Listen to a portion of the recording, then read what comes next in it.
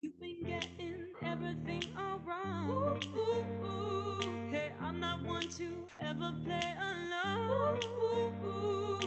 You've been getting everything all wrong. I won't play along with you. You've been getting everything all wrong. Hey, I'm not one to ever play along. No. You've been getting everything all wrong. I won't play along with you. Stop your lying. I don't want to hear it. I'm getting tired of all your little twisted words. Keep on coming and find me running and telling me you love me is the worst one I ever heard.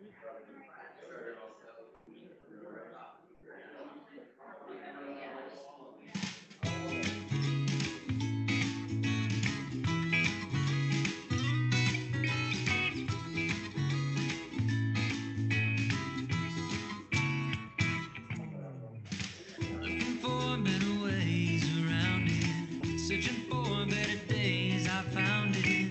I'm trying to find the right words to sing. Feels like I'm locked down by everything.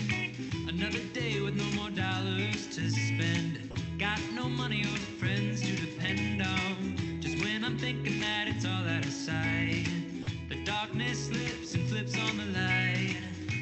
And right then I know for sure that love is blind and hearts are pure. With each new breath and glass half full, I see again that life is beautiful.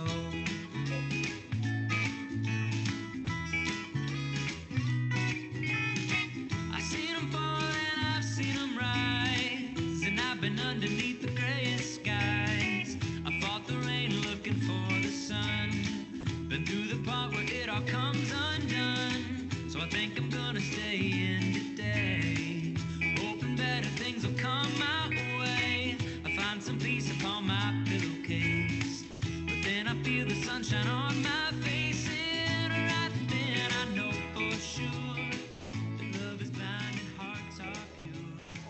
With each new breath and glass half full, I see again that life's beautiful. It's beautiful. It's beautiful. And I can't recall the after all and what it's got in store. But before I find myself behind, I come right back for more.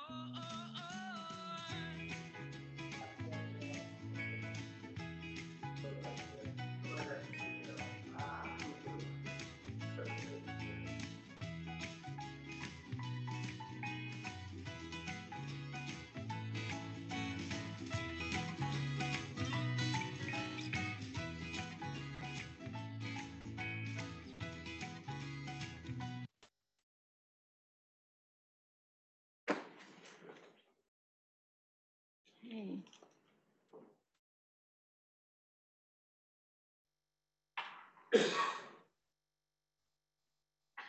Good morning. Welcome to Georgia Heart Grand Rounds. Grand Rounds is provided by Georgia Heart Institute with the generosity of grants and support from our industry partners. The planners have disclosed no relevant financial relationships with commercial interests. Dr. Popma will disclose his relationships in his presentation. To claim CME credits today, please take our survey.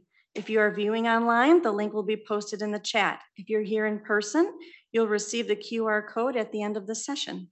If you have a question for the presenter, please hold until the Q&A segment. Online viewers may type questions into the chat and we'll read them at the end. And now Dr. Samity will introduce Dr. Popma.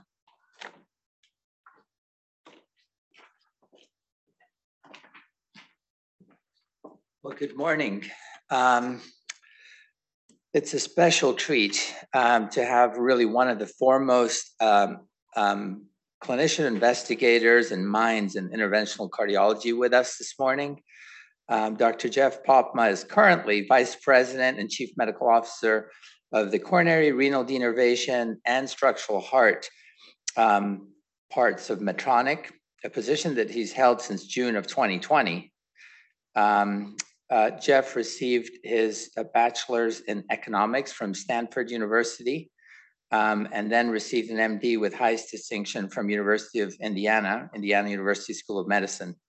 He completed his internship, residency, and chief residency in internal medicine and cardiovascular fellowship at the University of Texas Southwestern Medical Center in Dallas. Subsequently, he completed his interventional cardiology fellowship at the University of Michigan in Ann Arbor. He's been formal faculty at MedStar Washington Hospital Center and the Brigham and Women's Hospital in Boston. Dr. Popma most recently was Director of Interventional Cardiology and Clinical Services at the Beth Israel Deaconess Medical Center in Boston and Professor of Medicine at Harvard Medical School. Dr. Popma was also Director of the Beth Israel Deaconess Medical Center Imaging Core Laboratory, which completed over 500 studies in coronary renal denervation, peripheral vascular disease, and structural heart. He's also been the national and local investigator for a broad array of new technologies, including bare metal stents in those days through a lot of the drug-eluting stents, distal protection devices, CTO devices, and techniques, as well as carotid peripheral revascularization and transcatheter valve therapies. Jeff is past president of Society of Cardiac Angiography and Intervention, past co-chair of the Interventional Council of the ACC. Dr. Popma currently serves and actually still on JAC Intervention editorial board, but he's served on numerous editorial boards and obviously has had enormous number of really highly impactful publications. And sort of in my journey in interventional cardiology has been literally one of the leading lights of our field. So Jeff, we greatly enjoyed dinner last night with you. We want to thank you so much for joining us and sharing. Today, you're going to talk to us about the role of the clinician-scientist in medical device development from concept to reality. So come on up, Jeff. Thank you.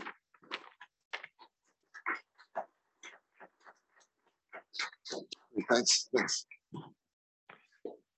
I'm really old after that introduction, and there's been a lot of years I've been under the bridge as things go. It is great to be here. I have learned so much about the institution over the last 24 hours. Our teams have been incredibly complimentary of the teams you built with Ronnie and Greg and all the infrastructures that you have. It's pretty clear that you guys work in a really special place, and I'm thrilled to be here. Hopefully I can make this all work back and come visit you again, very soon. So let's kind of go to my disclosure. By the way, I work for Medtronic, so full time. So the challenge is that when you work for a company now, I have to figure out what I'm going to say that's going to be entertaining at a grand rounds. And so what I thought is I'd tell some stories, show a little bit of data, tell how we got to where we are today. But I have to say, as we think about what transcatheter valve therapy is, we think about the fact that it's a team. Now, look, Mark Zuckerberg has a whole big, long career of stuff, including being a Harvard dropout after freshman year. But he came back and gave the Harvard commencement address in 2017. And I got to say, it was really good. And if you YouTube, Google it, you say, wow, this guy's like matured from the time that he was a freshman at Harvard. Because he talked about creating purpose, and think about this, and think about it with respect to structural heart.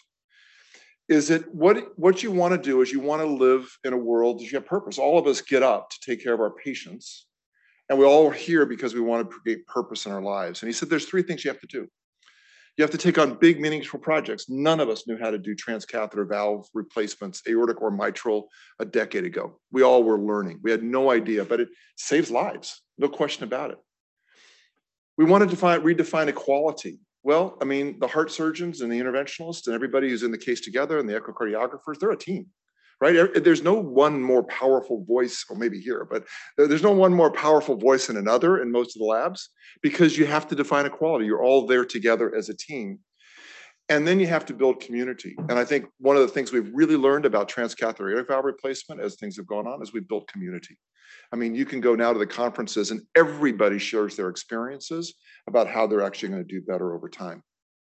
Well, it's a long place to get here, right? And there have been people, there have been shoulders that have been built over time. And, when you think about X-ray and all the things we have now, including the Rampart system, which drops the radiation dose tremendously, it all started with William Röntgen in 1895, who said, I think I can put X-ray beams on a fluorescent medium and get an X-ray picture. And what's interesting with respect to equality is it's not his hand, it's his wife's hand. You can see her wedding ring that's right there. And so you can imagine how that discussion went. Come here, honey, I want to try something really new that's never really been done before. And I'm going to give you some radiation and just put your hand out there and we'll see how it goes. Well, it's been enduring for years and years and years. And everybody now, you have a radial lab, and everybody now does brachial vein catheterizations. And you don't think anything about it, right? Your fellows do it, we do it, everybody does it. But it really was in 1929 that Werner Forssmann, who was a German urology resident, said at a party one night, I think that this vein connects to the heart. No, it doesn't. No way. So the story goes, had to go down 2 floors in the hospital center where he worked, and a nurse went with him, and they snaked a urology catheter up from the left brachial vein, snaked it up, X-ray, snaked it up, X-ray, snaked it up, and then this is the final picture of a urology catheter that's been put all the way from the brachial vein all the way to the right heart, saying, hey, there's a connection that's there. So you thought, okay, well, that doesn't sound so good. 1929, by the way, right? And so you thought, well, he probably went into cardiology and he probably started everything, right? It was probably great. Not so. He did it several more times, usually after a party, and would go. And so finally, he actually lost his residency training program and turned out to be a general practitioner in Northern Germany. But that's the discovery, right? Nobody really figured out how to do that until 1956, when out of the blue, he's a practitioner in Northern Germany. And he gets contacted, oh, by the way, you've won the Nobel Prize. Nobel Prize along with Rickard, Dickinson-Rickard, and Andre Cornon for both right heart catheterization, coronary angiography, because he was the first.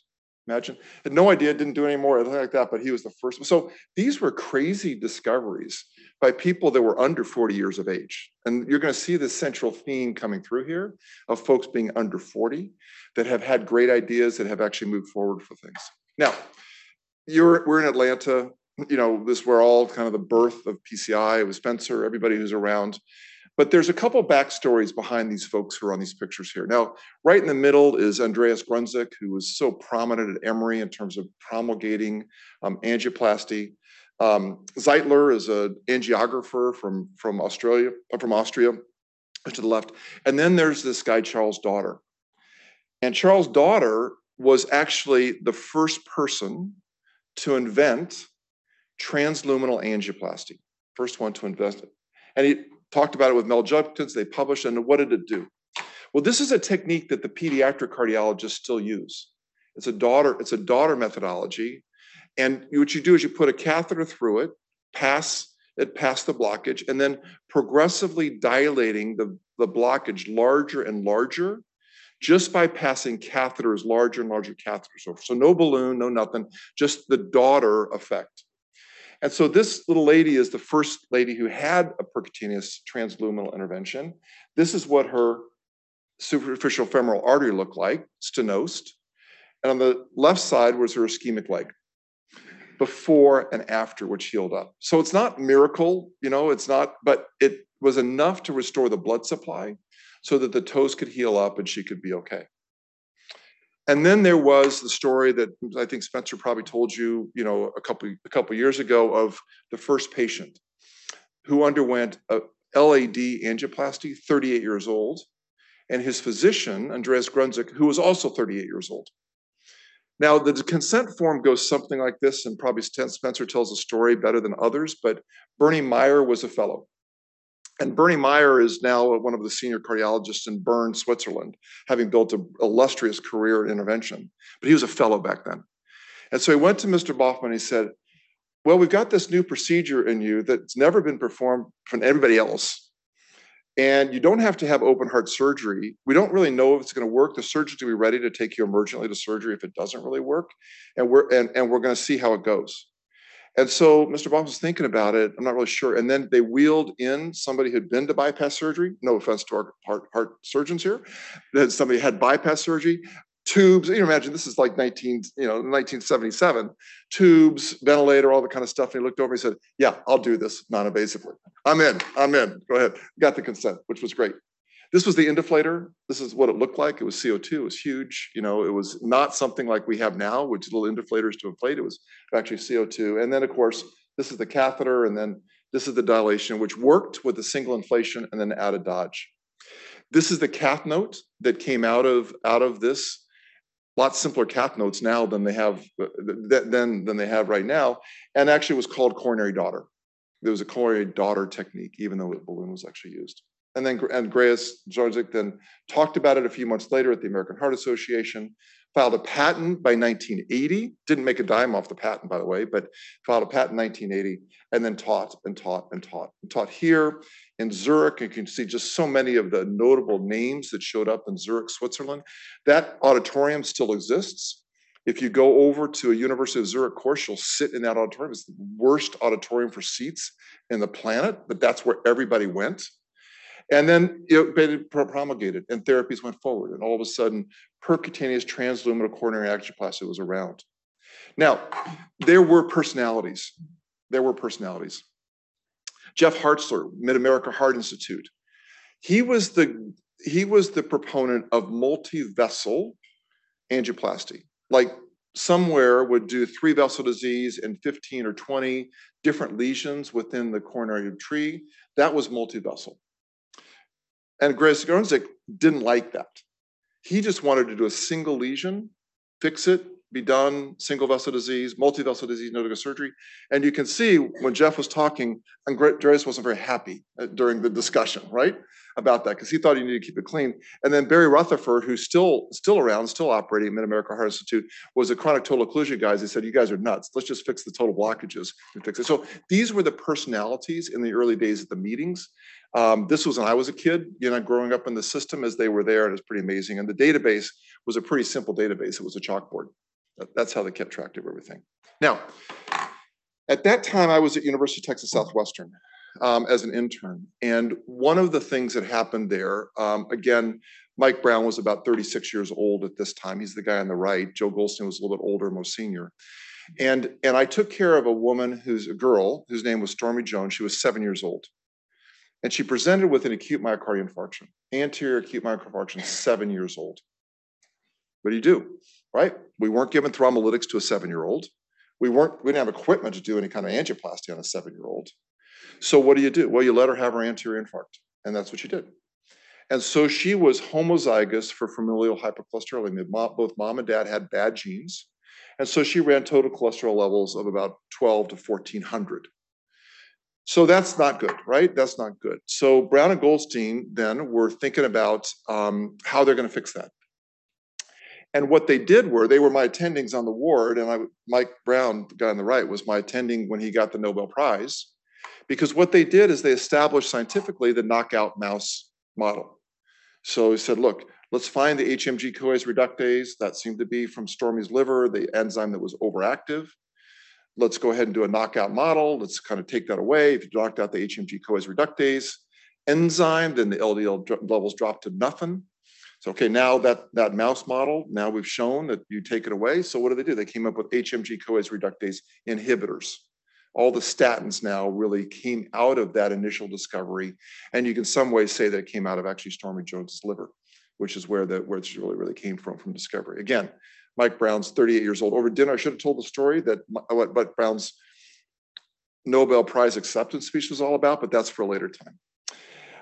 Then you're going to have Cindy Grimes here, I think, at Peace. And so I was a kid then, quote unquote, at University of Michigan as a fellow.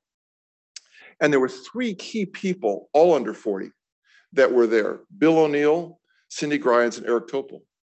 And in the late 1980s, early 1990s, they were thinking about how to treat anterior wall myocardial infarctions. And so these 3 individuals, working first out of the University of Michigan, and then Bill went to Beaumont, Cindy went to Beaumont, came up with 3 classic New England Journal articles, all under 40 years old. And the first one was with Bill showing that you needed, compared to intracoronary streptokinase, which we were giving back then, balloon angioplasty works. Then Eric said, well, if we give lytics like TPA, then maybe it's a little dangerous to do it immediately. Maybe we should wait and kind of do residual disease. And then Cindy did the randomized trial that said, we should really think about STEMI for patients with acute myocardial infarctions, all New England Journal, all within several years, all changing what we do. And so when Cindy's here, we have to thank her for STEMI call, because the STEMI call that we have right now, where you have to come in within 3 or 4 hours, it's all out of this work done, again, by investigators who are kids, all under 40 doing this stuff. So I went to the hospital center after that, and these are classic individuals at the hospital center. In the early 1990s, Lowell Sattler, Gus Bouchard, Marty Leon as a youngster is there. He runs TCT and moving forward. Gus Bouchard, Kenny Kent, late Kenny Kent, probably the best CTO operator in the planet that went forward. And so we were all learning and growing. But in the mid 1990s, and again, Marty was probably 38 at that time, something like that. Again, making huge discoveries. But before he even turns 40, we're not old. I mean, I just want to say, but a lot of the discovery is coming from the young folks, Ronnie's age. And so we went through this era in the 90s, which were crazy times, where we thought, what, if we can just get rid of the plaque, then all atherosclerosis is going to go away. It's going to be very, very simple. So we had crazy devices that we did, the directional atherectomy catheter with John Simpson, who's still around now doing incredibly important work in the CTO arena with OCT and recanalization for OCTs, but came up with the directional coronary atherectomy catheter. And that catheter's on the right side, we put it down the artery, it was huge, 10 French guiding catheters. We would cut out the plaque, put it in a bowl, take it up to the patient. And I remember at the University of Michigan doing a DCA case, taking that up to the patient, saying, look, this is what we got out. He said, did you get it all, doc? I said, yeah, we got it all. We got it all. Well, we had no idea that atherosclerosis was such an ubiquitous disease, and we were just getting micro tips of the iceberg out at that time, but we thought it was working. And so Don Bain, who Greg knows, and others, when he was alive, he passed unfortunately several years ago, did trials where he did a randomized trial where he said, let's do directional atherectomy versus balloon angioplasty. And you know what? It worked. Lowered the recurrence rate. Things got better lumens. We talked about optimal atherectomy, and Don was really part of all that. And then there were other inventions. Rotablator, which you still use today in your lab, was around forever. Maurice was under 40 Maurice Bookbinder, when he really started all of this, along with Simon Sturzer and David Auth, the inventor. This looks pretty similar to the device that we used in 1990, right? It's still kind of available today. We have CSI, we have Shockwave, we have other things now, but those inventions were very important. Of course, Jim Margolis from Miami, I talked about later. Now, you know what? We figured out that none of that stuff worked, right? We now use adjunctively rotational atherectomy, calcium modification, shockwave sort of things to get a better stent result, but they weren't definitive as treatment modalities. So Julio Palmaz and Richard Schatz, who was also under 40 when he came up with this, said, listen, let's put a bare metal stent into the artery. That was in the early 1990s. Our surgeons said, are you crazy? You're putting metal tubes inside the coronary arteries to scaffold. Turns out that's the only stuff that really worked. But to prevent blood clots, we didn't use Plavix like we do now. We had heparin, dextran, Coumadin, all the work we did to anticoagulate people to prevent stent thrombosis because these caused clots. Well, life changed. Life changed when we had drug-eluting stents. The Cypher stent was a first of the drug-eluting stents that was really available. This is a picture from the first in the world stent implantation with drug-eluting stent by Eduardo Sosa, who's on the right. He's the father-in-law of Alex Abizad and the dad of Dr. Sosa. And then Patrick Soroy's on the right. And when we did these first studies in 2000, these were the angiograms, and we had the opportunity to be the core lab as we went through this thing, but this is a stenosis in the upper circumflex. This is the post result, and then out to 4 years, no lumen. we were high-fiving ourselves and saying, you know, I don't know what the surgeons are going to do. They're going to have to get a day job or something because, you know, I don't know what they're going to do because this is going to cure disease. Well, it didn't cure disease. And there were things that happened as we talked about metals and drugs and coatings, and it turns out the polymer coatings were not very good. And this is what we learned in 2006. Again, under 40, Eduardo Camazine presented at the ESC meeting in August. Drug-eluting stents killed people. Well, it sounds dramatic, right? At least all the Wall Street folks thought that, but that was a crater of drug-eluting stent use in the United States because of a new disease that we didn't really understand called late stent thrombosis. So we went through the whole concept of should we do dual antiplatelet therapy? Shouldn't we? How do we manage this? We slowly have gotten back up where now drug-eluting stents are the platform that we use, but for different reasons.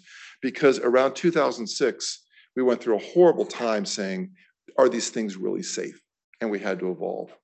So we had to evolve because we had to get better stents. They had to be smaller diameters. They had to have less polymer. The polymers had to be more biocompatible. The drugs had to be not toxic to the vessels, but compatible to the vessels. And now that's where we are today with our drug-eluting stent piece.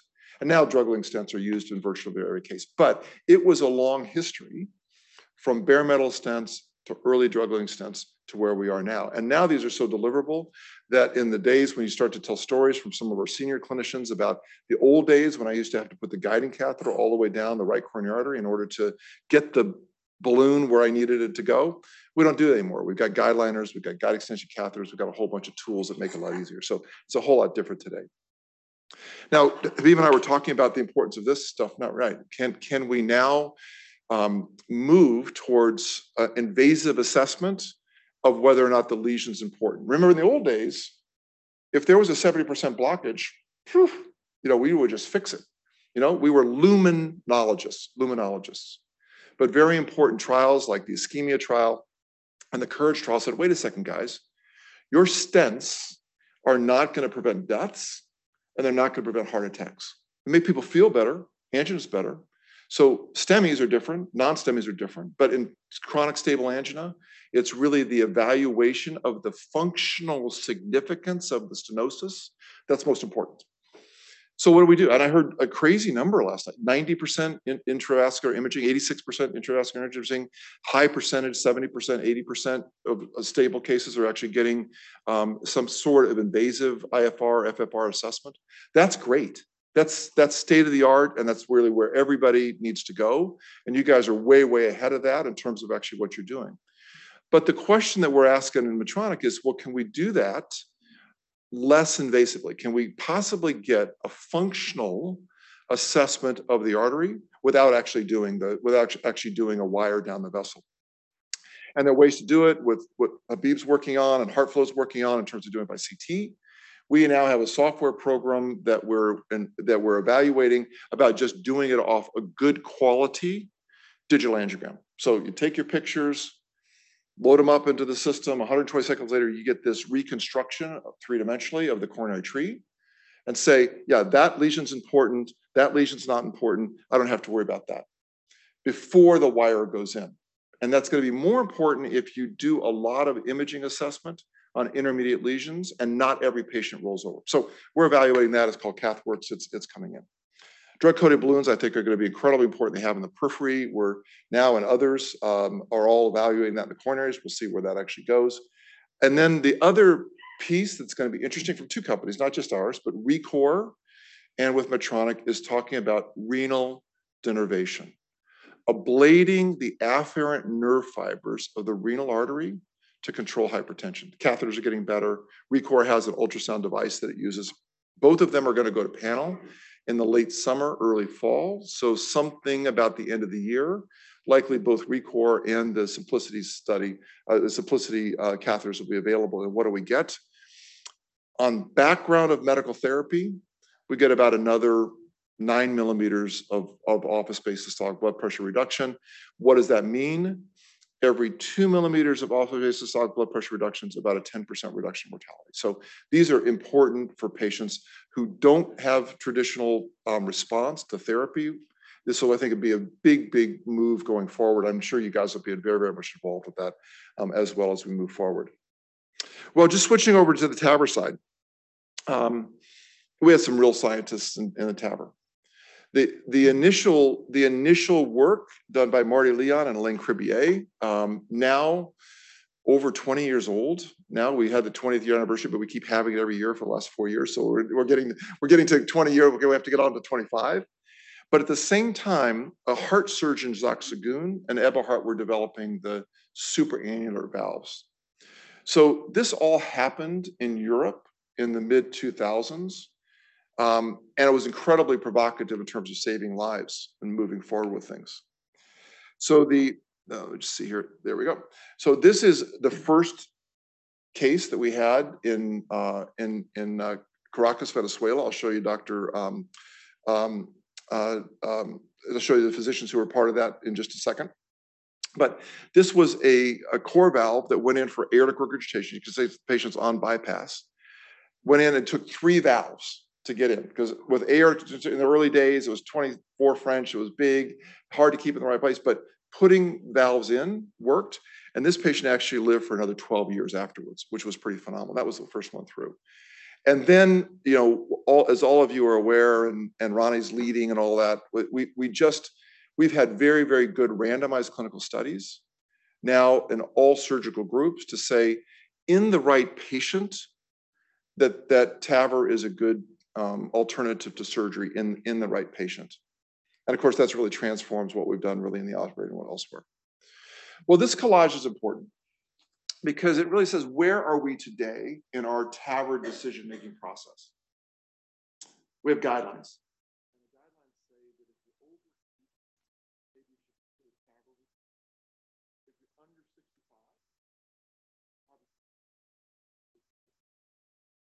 But between 65, you need to have a discussion.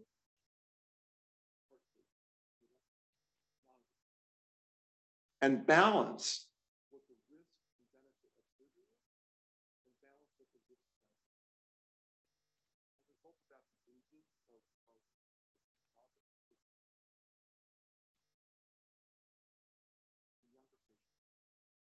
but we think in that middle panel that it's going to talk about lifetime. Right? So what's the first?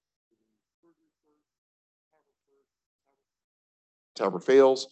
These discussions in your heart teams with your surgeons and the interventionalists are incredibly important. We need to think about how long the patient's going to survive after surgery if it's done successfully. And we know that the average low-risk 70-year-old patient with the AVR in this country under successful TAVR has about a life expectancy of 12 to 13 years. So we have to think about what happens if the transcatheter valve fails. And we focused a lot on durability. So we need to think about other things as we do. We think about the fact that, you know, we got to get a good results and not have PPM, patient-procedure mismatch. We got to think about coronary access. And these are the valves that are going to be available to us in the United States over the next 18 months. We've certainly got Navitor now that's approved in high-risk patients. Boston Scientific's figuring out its accurate NEO study right now, which is very important. GenaValve is a valve dedicated for aortic insufficiency. That's completed as pivotal trial. It's now in follow-up. We've got Evolut, Medtronic, we've got SAPIEN 3, and soon to have X4 on that side, and a whole bunch of other valves. Now, for everybody in the audience who doesn't spend life in the cath lab doing these valve procedures, you look at all those and say, how do you tell the difference between these valves? What is the difference? They all look the same, right? They all work. They all relieve a stenosis. They all got to be the same. And what we're all going to do is we're all going to talk about what the value is, what the value of the different valves and how they different work and how they do it. And one of the things that we've focused on through our investigator group with Mike Reardon and Lars Sundergaard, Dan O'Hara, and Mike Deeb is the fact we have to think about durability. How long does that valve last? And so what we do from a data and evidence standpoint is say, okay, how does our valve differentiate from other valves? And it has longer leaflets and reverse canting. We know the gradients are lower. We know that it's got a very strong inflow. We know that the durability is going to be good. And all those things really going to inform as we move forward to talk about things like durability. How long does a valve last? There was a very important randomized trial that was performed in the Nordic countries started 10 years ago called the Notion trial, where patients were randomized to surgery or to core valve. It's the first one of those kind of trials. It's done 8-year data, 10 years it's coming up, and shows about half the rate of structural valve deterioration, echocardiographic measure, with the supra-annular valve compared to surgery. We've shown that in our randomized trials in the United States, particularly in small annuli, and the development of SVD is important. But that's not the only piece. And I'm going to give you data from core valve, but we're going to see similar data coming from Portico and from Accurate Neo and from Edwards coming as well. But we said, let's not just talk about what happens 10 years ago, 10 years from now. Let's talk about what's happening now for the patients. And so we went to a late-breaking clinical trial that Steve Jakobovich just did at CRT, talking about valve performance. And I work for Medtronic. I'm disclosed for Medtronic. I'm showing Medtronic data, but I don't want that to be the discussion. I want it to be, in general, we have to think about valve performance. And that is, what would you call a successful transcatheter valve, surgical or transcatheter, 5 years from now? Well, the valve hasn't degenerated.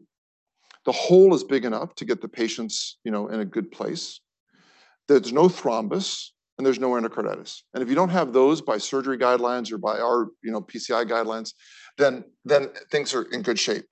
So we did analysis, which we presented.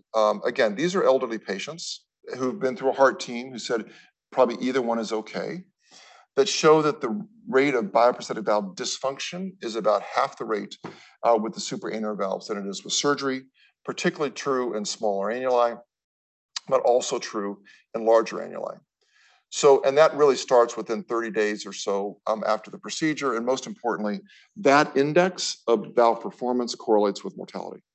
So we've got to start thinking about these discussions about going to younger patients, whichever valve it is, about how long is that valve is going to last for the patients.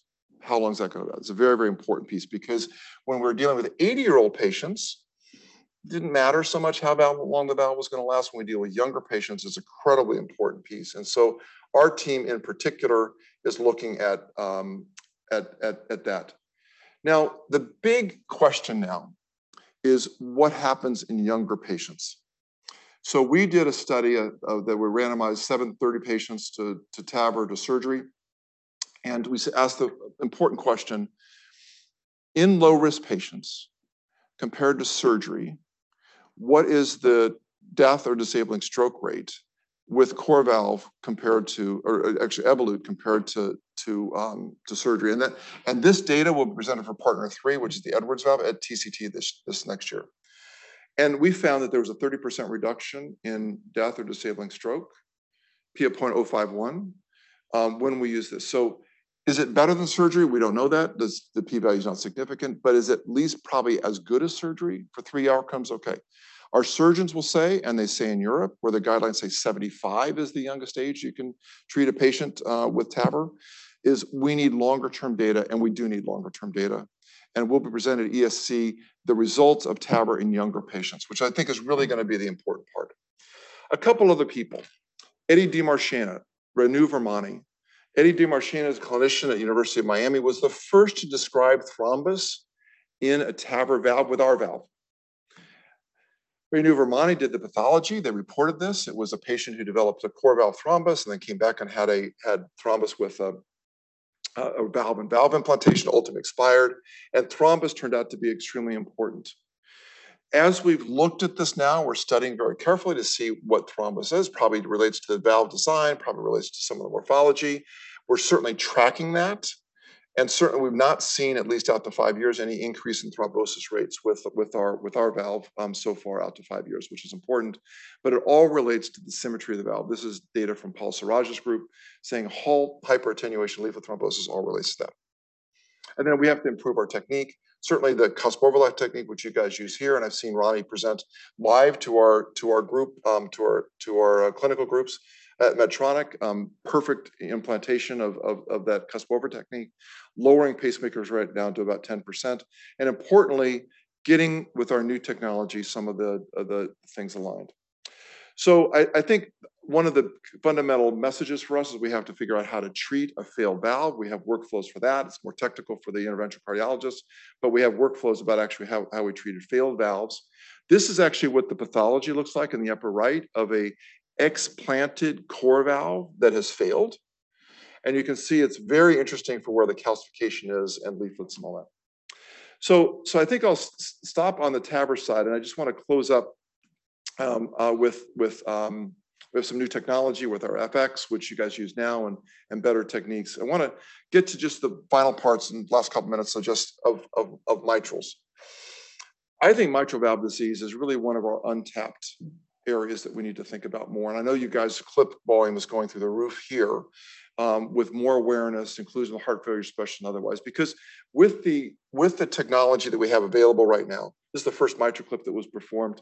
And Pat Whitlow, who's up here, has done in Caracas, Venezuela. Now we have good data with MitraClip, with the new G4 device, that in the right patients, 90% of patients get to moderate or less, less than moderate. And that's actually a big move forward because we can get pretty good results safely with edge-to-edge repair. And congratulations to Ronnie and the team, because they did the first commercial Pascal device, which is the Edwards device. I think yesterday, was it yesterday? First commercial, which is at least as good as the MitraClip in randomized trials. And this was actually published as well in the randomized trial for that. So different ways of doing edge-to-edge repair. But this is an important slide for the non-invasive cardiologists as well.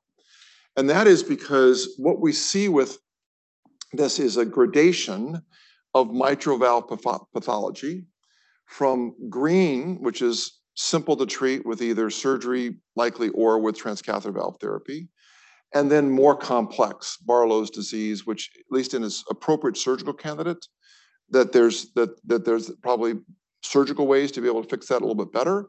But if the patient's not a surgical candidate with DMR, then we have other ways we can do the edge-to-edge repair. But these two numbers are important. With simple disease from the trials that were presented, if you have simple, straightforward green zone disease, then your chance of having 2+ or greater is 10%, so a very low chance. If the disease is complex with multiple jets and flails and prolapses and all that, then from good studies, both from Pascal 2D and from the G4 registry, if the residual rate is about 25 to 40%. And that means the patient's left with moderate regurgitation and not many options afterwards, other than surgery.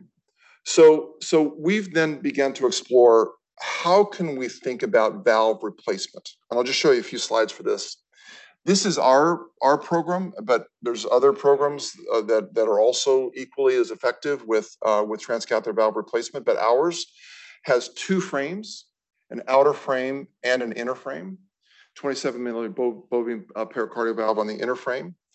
It goes in like a MitraClip procedure. So you cross over, you get everything lined up, atrial brim, ventricular brim, and then released.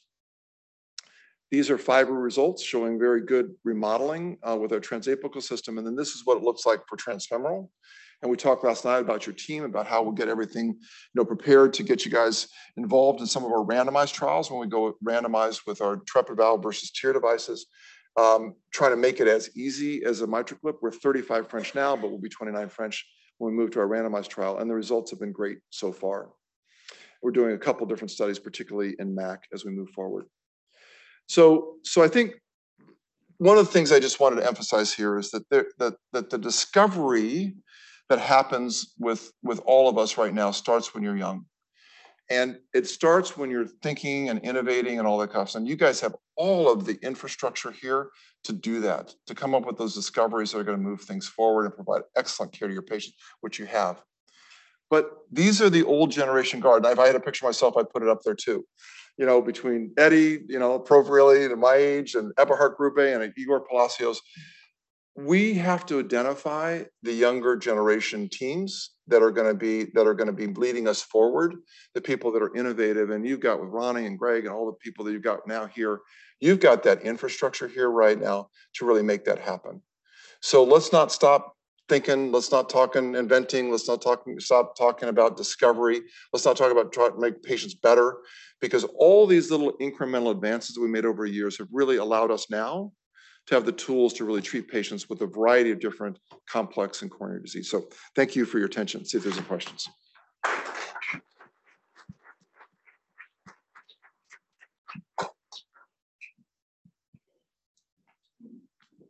Fantastic.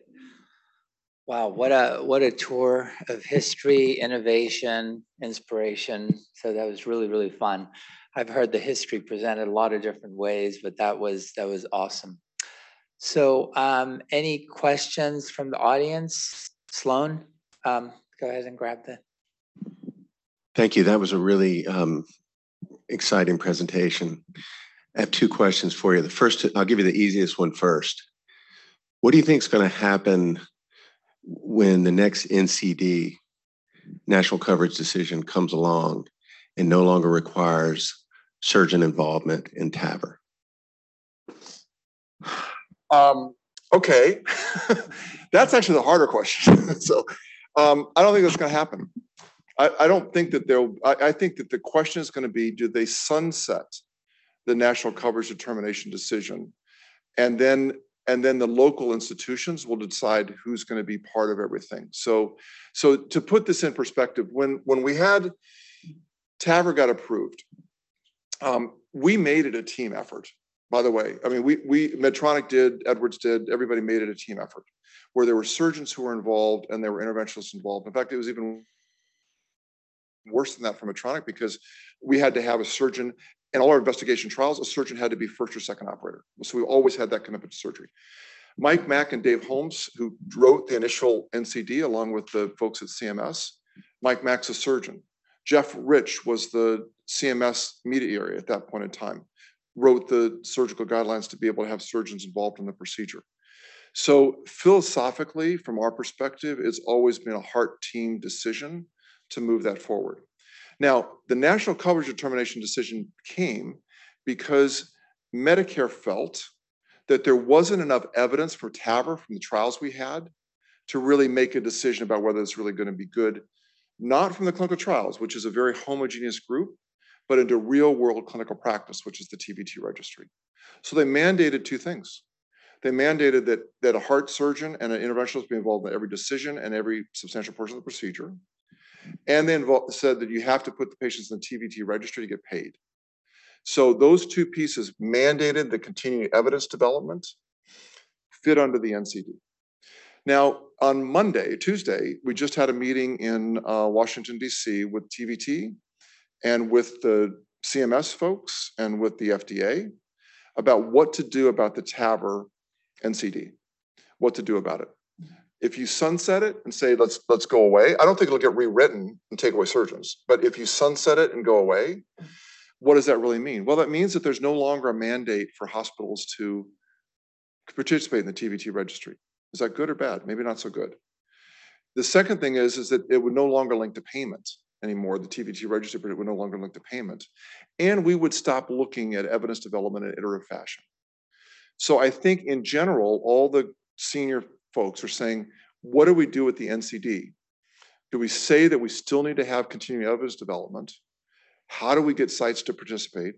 How do we judge quality? How do we find out if the 20 per year TAVR center is doing good work or not? And do we need to have a volume requirement for the surgical volume in order to open up new TAVR centers? I don't see that the surgeon is going to get taken out of the picture, personally. I think that we've got other questions about the NCT that are coming forward, but I can't say. I think that would be a disservice to the heart team if we did that. So here's the tougher question. So I was a medical student during some of the history you described, and I remember sitting in an audience just like this and being told by the chair of surgery at Penn that coronary bypass surgery was going to be a thing of the past, along with the specialty that does it. Because as you know, coronary bypass has comprised the majority of cardiac surgical procedures in the United States. Now, despite that, we're doing 5 of them today in this hospital. So it didn't exactly die, that didn't exactly take place, but you need people to be able to do that. I am a little concerned about the impact of the very legitimate enthusiasm for transcatheter procedures on the cardiac surgery workforce and specifically the response of companies like Medtronic or Edwards or Abbott or what have you, because we at one point reached a nadir in our profession. When I finished my training in 2004, I think there were about 5 jobs in the entire country worth having. So people stopped going into it. We went from taking the top of the class, which is appropriate to do some of the hardest procedures in hospitals, to the bottom of the class. And about a third of our training program shut down. So there was a big regression. Now that started to turn around pretty significantly. But I think one of the biggest problems that cardiology and the companies that support cardiology are going to have in the next decade is going to be a limited supply of high quality surgeons who can do those residual, more difficult cases. Training has also gone downhill with the 80-hour work week and whatnot. Most of the graduates coming out of cardiac surgical programs today are at best able to do simple cases as opposed to more complex cases. And most of what we do in the next 10 to 20 years is probably going to turn into more advanced cases. So what is the specific question is, what is your company and other companies similar to yours philosophy towards surgery? Because as you said, we're not going away. We're going to be needed. And I think it's actually going to be one of the biggest rate limiters of development of some of the programs that you're enthusiastic about if there's no surgeons around that can perform. I emotionally, I couldn't agree with you more. We talked about this at dinner last night, and I couldn't agree with you more. I mean, I think particularly, here in Georgia, you can recruit heart surgeons, and so the few that may be available, maybe you can get them to come to Georgia because it's such a great place, and you have a huge system here, and it's wonderful. But as you grow your surgical volume, then you're going to have to find more people to come in. I couldn't agree more. When I go out to the Midwest and to the North in particular, and smaller communities and smaller towns, the 60 to 70-year-old go-to heart surgeons that can do anything upside down are saying, I think I've had enough. And they don't, and there's no replacement. Because as you said, right now with all of the restrictions, and I'll just speak colloquially about the Boston programs, the residents who come out of cardiac surgery still need a couple of years of training doing cases, because they don't necessarily always get to be in the right position in order to do the cases at these academic medical centers. And, it's different, right? And so I couldn't agree with you more about the fact that we've got to make sure that we do everything we can do to support high quality, training programs for that. Medtronic's philosophy, we have a cardiac surgery program as well. So our philosophy is we've got to support surgeons and make sure that's going to happen. What we had hoped would happen, which may be right or not right, is that we'd rather have these surgeons actively involved in every program that we do. And whether it be mitral, whether it be aortic, whether it be, tricuspid as we move there, surgeons need to be either at the table or actively involved. But I don't know how we get to your question is, how do you support more open procedures other than just bringing more patients in? Right. So I think the one thing that we can focus on to help everybody is the fact that still in this country, there's an undertreatment, particularly in disparate communities, where all the people who could get treated, whether it be with surgery or transcatheter valves, are not getting treated.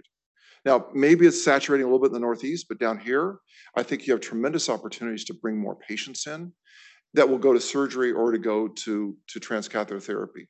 But we can't do this without heart surgeons. We have a specialty on the transcatheter side. I'll tell you a quick story. And this is Medtronic's dedication and philosophy, which hasn't changed a bit. In 2010, there were 25 partner sites across the country. Penn was one of them. So, there were 25 partner sites. We went to all the partner sites and said, hey, we're going to start a trial 3 years behind everybody else. Are you interested? 0 of the 25 partner sites would come join us in this saga. So then Medtronic said, okay, it's kind of out of the surgical side with John Liddicoat. I don't know if you know him or not, but John Liddicoat, he said, okay, fine. We're going to have an investigator meeting that talks about our core valve device. And we're going to invite 80 clinical sites. And we don't care who the ICs are.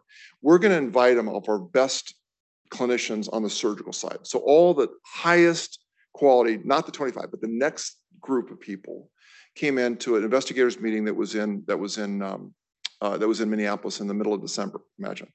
So 80 clinical sites are there, selected by the heart surgeons, and maybe the heart surgeon could bring an IC with them if they wanted to, but is selected by the heart surgeons were the one that drove that. So it was the Deebs and all the high profile surgeons. There was Von Starnes, all those guys came in.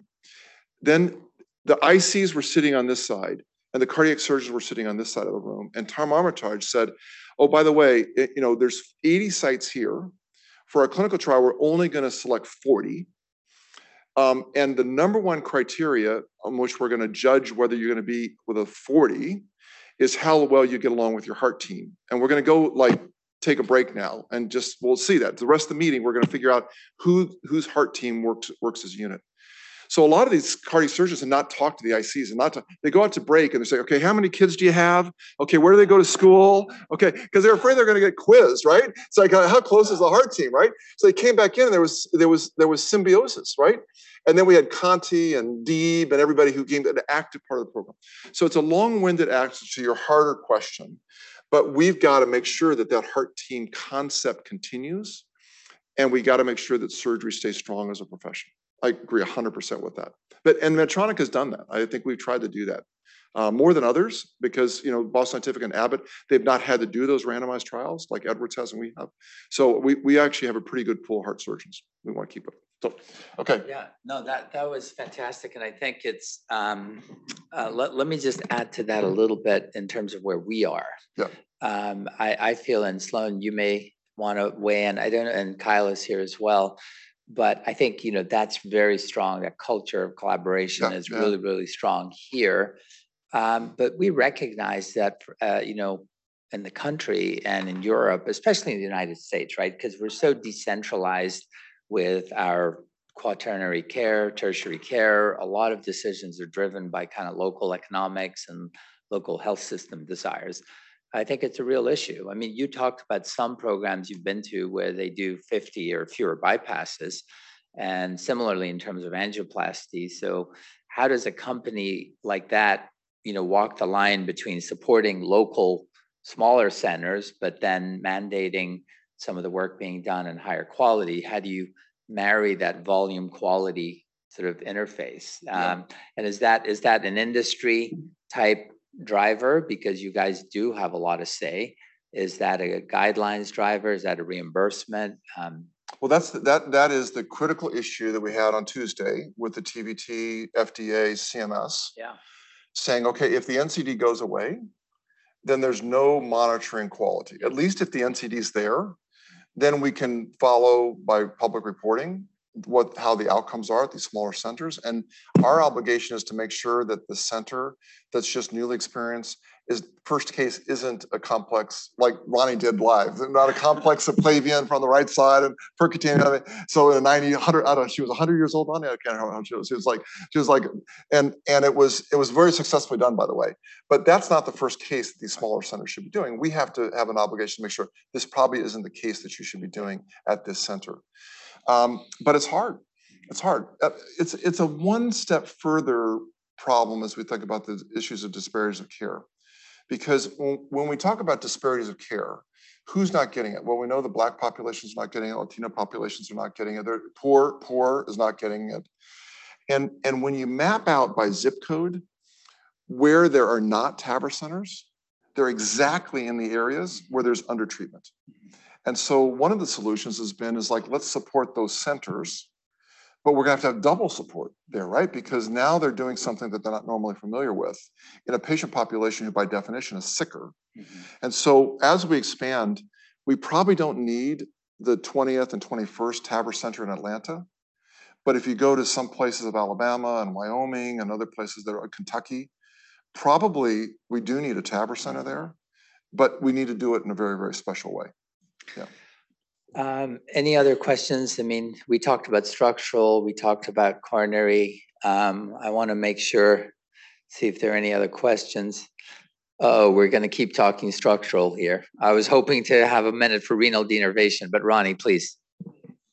Well, thank you so much, Jeff. This was excellent talk. A bit depressing because now I realize I'm too old now to invent anything. So thank you for that. So the question I have is about bicuspid aortic valve and TAVR and bicuspid, it's, obviously the one area that we do have data, but we don't have any randomized data to support this. And we do see a lot of patients that come in that are low risk that request TAVR.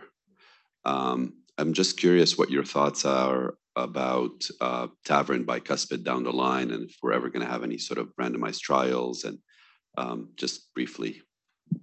So it's a great question. It is the younger patient population. But look, a tricuspidish bicuspid, an 80-year-old, we probably treated them 7 days a week. It's the 65-year-old that has a calcified raphe, asymmetric leaflets, lots of years ahead of them, low risk. Well, we don't know what to do. At the TVT conference, we'll be presenting our 3-year bicuspid data, single arm, not randomized, single arm, out to 3 years.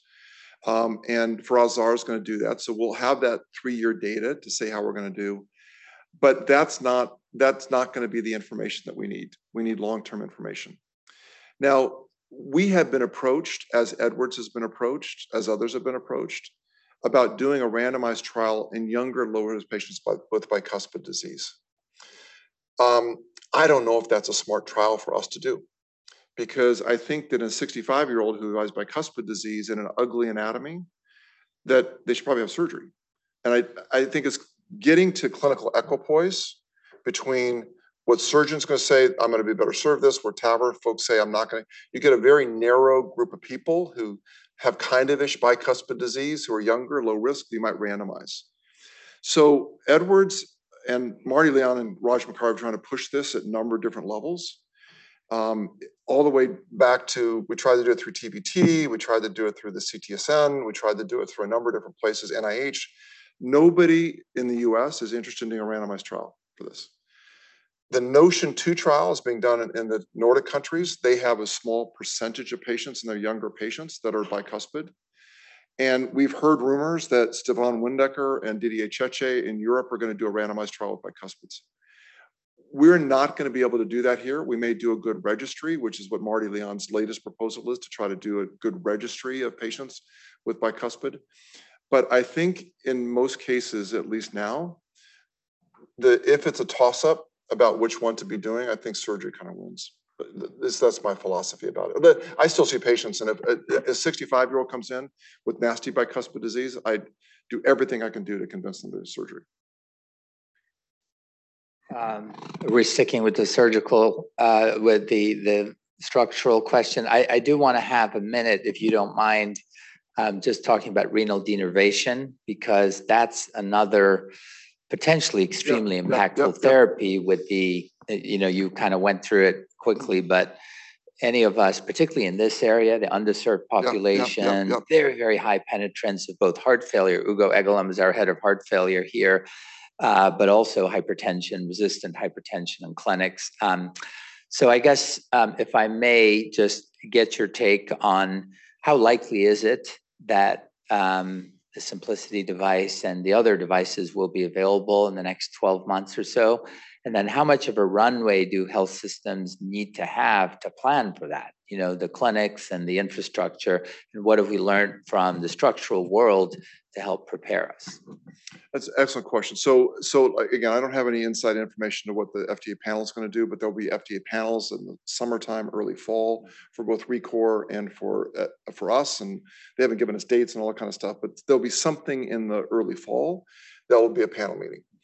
The safety data for renal innovation is outstanding. So we don't mess up the renal arteries. They don't come back stenosed. We don't have to put stents in them. There's not dissections. I mean, it's a safe procedure for both ReCore and for ours. The efficacy seems to relate to what the baseline blood pressure is. And I'll give you 2 examples. If you're diabetic and have a blood pressure of 130, then you may get 5 to 6 millimeters of reduction, which may be good for a diabetic patient, but it's not that same dramatic piece. If you have a patient whose systolic blood pressure is on 160 on 3 meds, that's going to be a 22, 25 millimeter of mercury reduction. So it's going to relate to this. So the part of it about who's going to benefit, I think the simplest question is, when we do subset analysis, everybody gets better, but the ones who get the biggest better are the ones that have the highest blood pressure on meds. So I think that most hospital systems are going to say, look, you're on 3 meds and you still have a systolic blood pressure of 150 on 3 good meds, and you're sure the patients are taking them, that this is probably a good candidate for renal denervation. As it turns out, our hypertension specialists are pretty good. When you go to 4 and 5 meds, then you can get everybody's blood pressure down. But the kind of threshold for me is 3 meds. And so I think the systems being identified by those folks. Where they come from is very controversial. You know, so they can come from nephrologists, they can come from endocrinologists, they can come from cardiologists, they can come from PCPs. We're going to have to establish hypertension treatment guidelines. And my contribution to the Medtronic on the side is like, we start on a background of solid medical therapy. Once we have solid medical therapy, you're still refractory, move on. But just a little dose of one medicine and say, okay, the blood pressure's high, go to renal denervation. I don't think that's what we should do. We have to start with a good background of medical therapy. Yeah. It's going to be fascinating to see how kind of the value proposition, the reimbursement comes through, because a lot of these patients are asymptomatic, and it's the usual challenge of kind of convincing all the stakeholders that a very, very impactful intervention, and that's where it really ties into population health and kind of, you know, that aspect. Well, listen, we're a few minutes after 4. I know many of you may have additional questions for Dr. Popma, but let me thank you so much for that presentation. Thank you. Thanks very much. Welcome to talk to him.